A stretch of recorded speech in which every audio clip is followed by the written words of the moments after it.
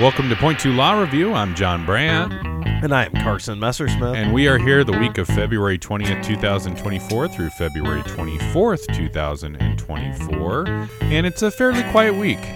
Yeah, it seems like we kind of have a passive week, I want to say, from the Court of Appeals and the Supreme Court here. Not that they're all nothing burgers, but just kind of a week where we don't have anything that is jump off the page, lights and sirens worthy. But stay tuned. Yeah. There might be something, lights and sirens is in this business and profession is probably dependent on what kind of stuff you got going on. That's true. And it's kind of one of those things where you never know when there's going to be one little nugget in one case that means the world to your lights and sirens. So I've changed law chunks to law portions today. I hope that's okay. Law portions. Okay, so that sounds like I'm eating a TV dinner. I like that. I know. That's I was thinking law gumbo, law stew, but law portions is what I went with. Law portions. So we out with the old law chunks and in with the new law portions. Okay. All right, let's do ex parte summary. What do we got for Nebraska Supreme Court? Go ahead, Carson. All right, first one we come to is State versus Nimpani. And jury instructions, consent. I got State v. Lear, and that's speedy trial, state and defendant toll? ? All right, jump into it. So as we can hear, I'm a little bit under the weather, so I'll try to motor through. We start with State of Nebraska versus Nimpani, and this is an appeal from the District Court for Lancaster County after a conviction of first-degree sexual assault and a sentence of 35 to 40 years imprisonment. Basic facts here, and again, this is kind of one of those rough opinions, so I'm not going to go a ton into the facts, but essentially, young woman who is intoxicated in downtown Lincoln gets picked up by Mr. Nimpani. She doesn't know him. He's a stranger.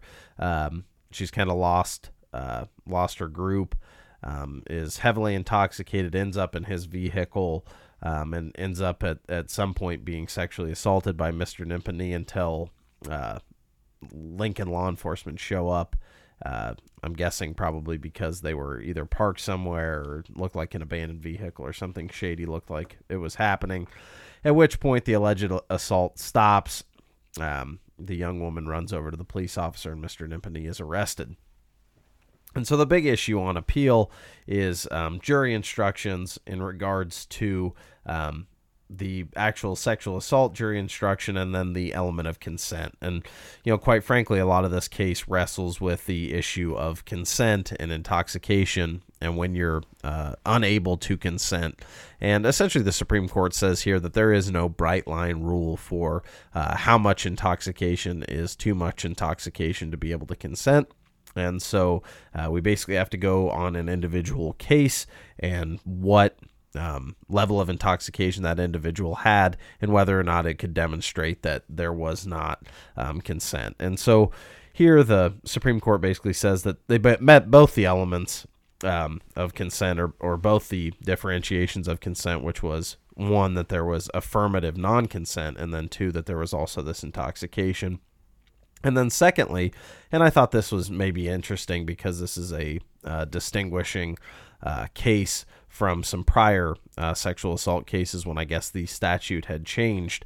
And essentially what the Supreme Court says here is that there used to be, the statute used to not have an element of consent that the state had to prove. And so consent was simply a defense and you could have the jury instructed on that defense. But now consent or lack thereof is an element that the state must prove beyond a reasonable doubt, and so therefore you don't have a right to be to a jury instruction as to a defense of consent.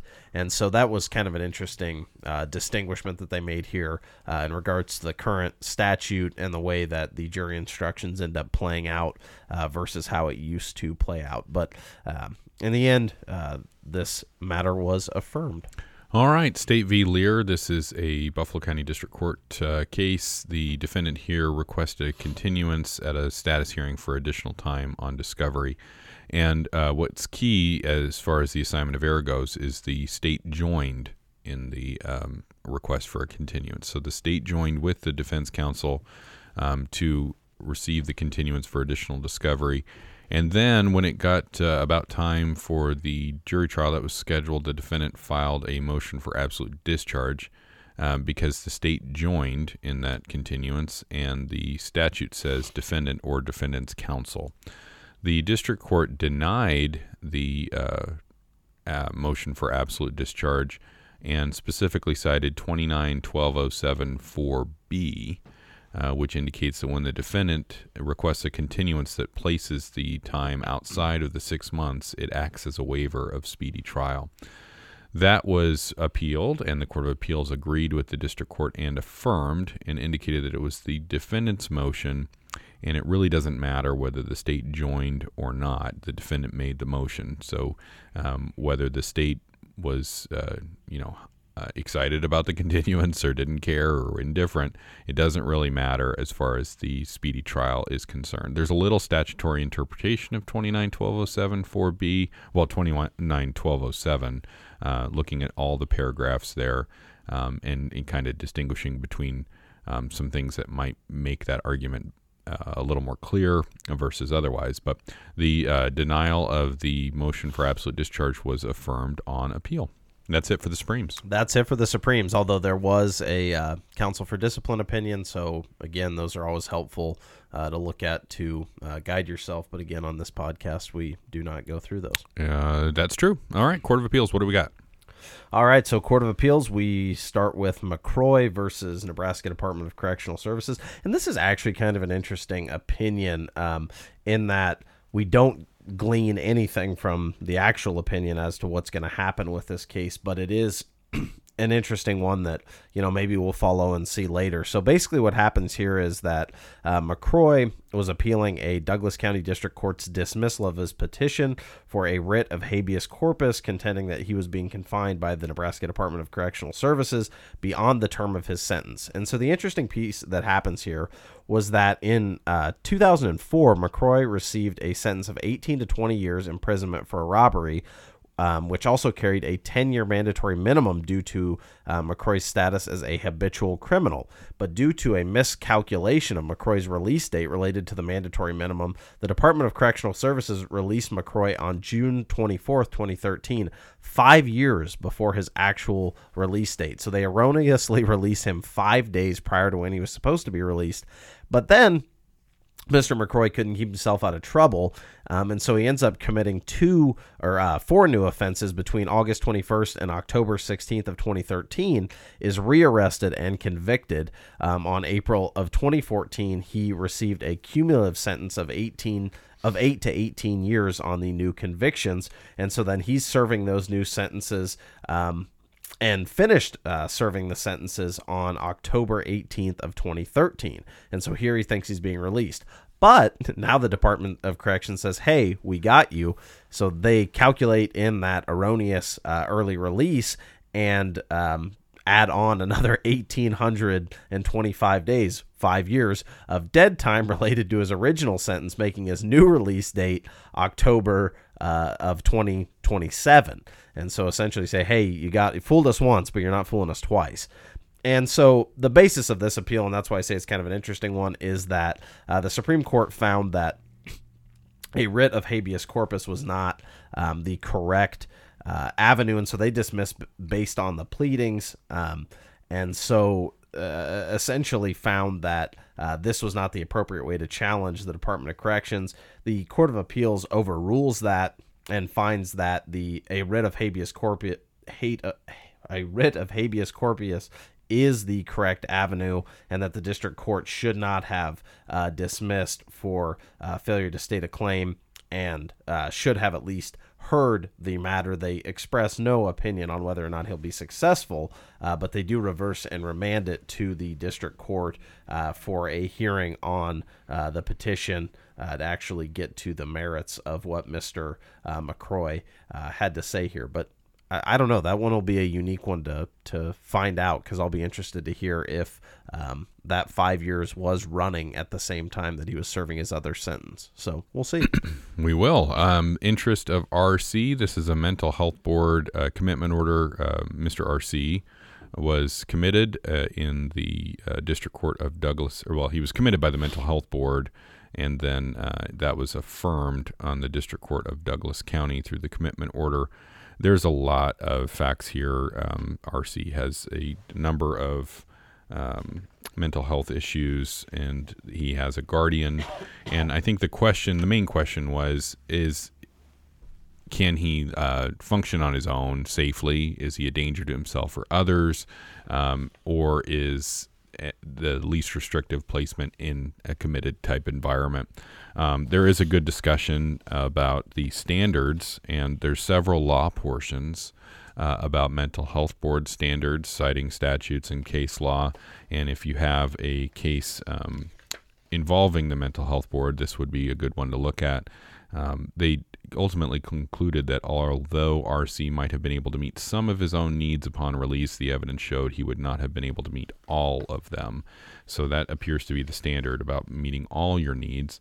And then they look to the least restrictive treatment alternative and ultimately conclude that the district court was correct in affirming the mental health board order, and Mr. RC was the commitment was affirmed.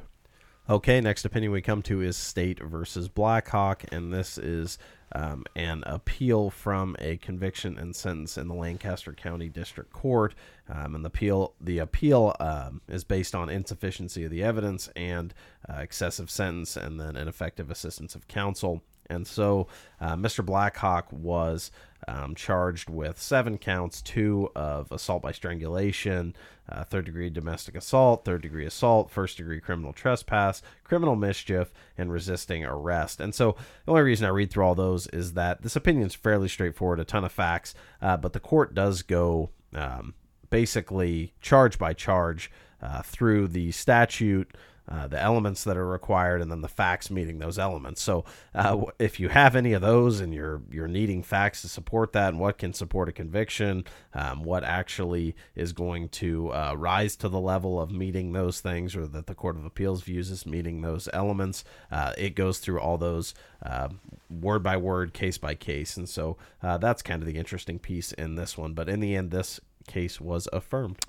In re Aaliyah R., State of Nebraska versus Sheila B., the county court here terminated the parental rights of Sheila, who is the biological mother of Aaliyah, born in 2008, Juliana, born in 2014, and Noah, born in 2015, and Stephanie, born in 2020.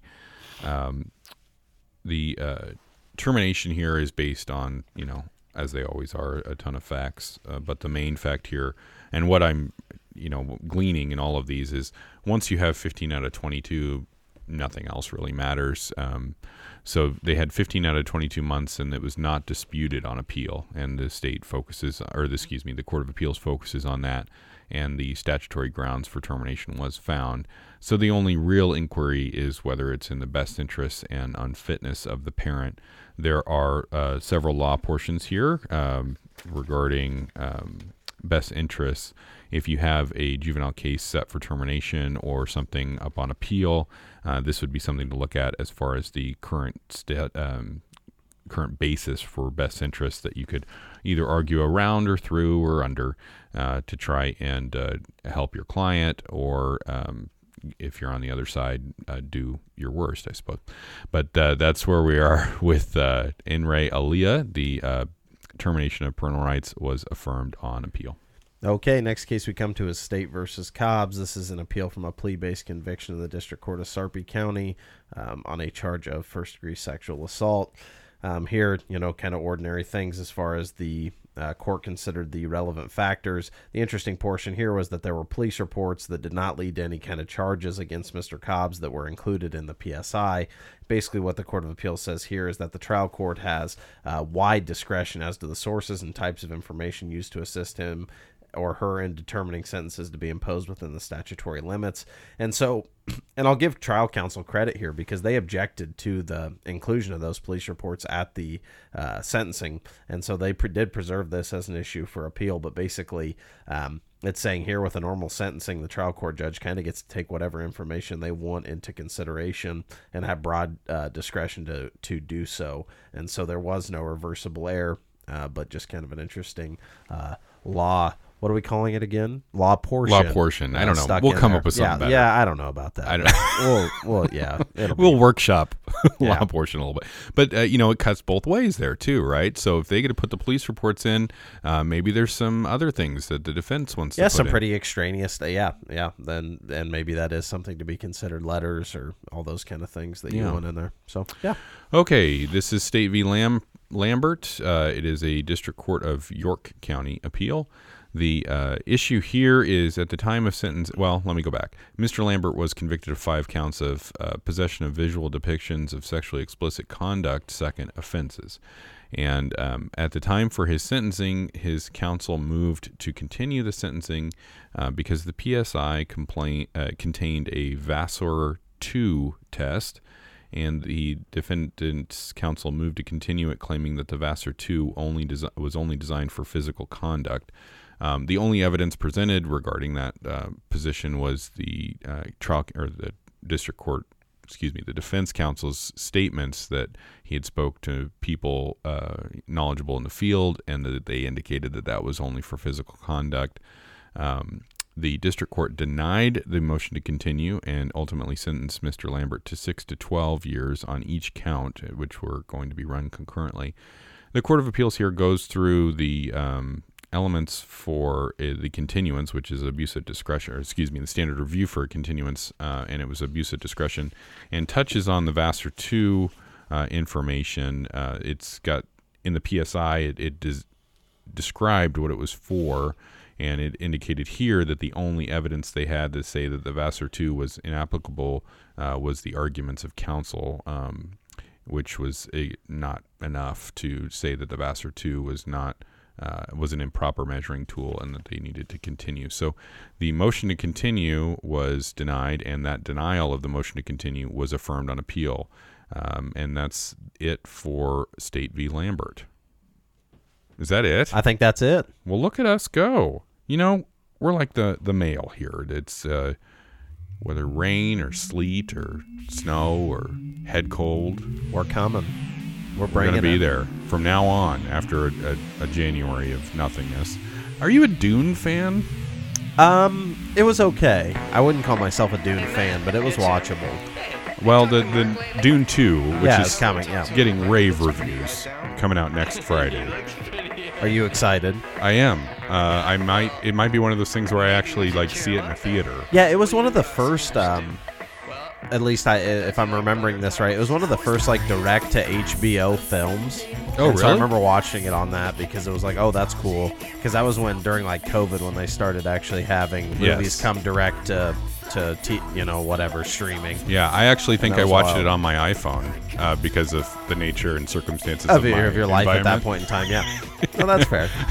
The only screen I was able to get was my phone in a closet somewhere. I was hunkered down and watched it. So I think it would be really impressive on an IMAX or some kind of. Yeah, I think that would, and you could do that. I learned a very interesting thing, which I probably should have known, but this is a leap year, so we got an extra day next week.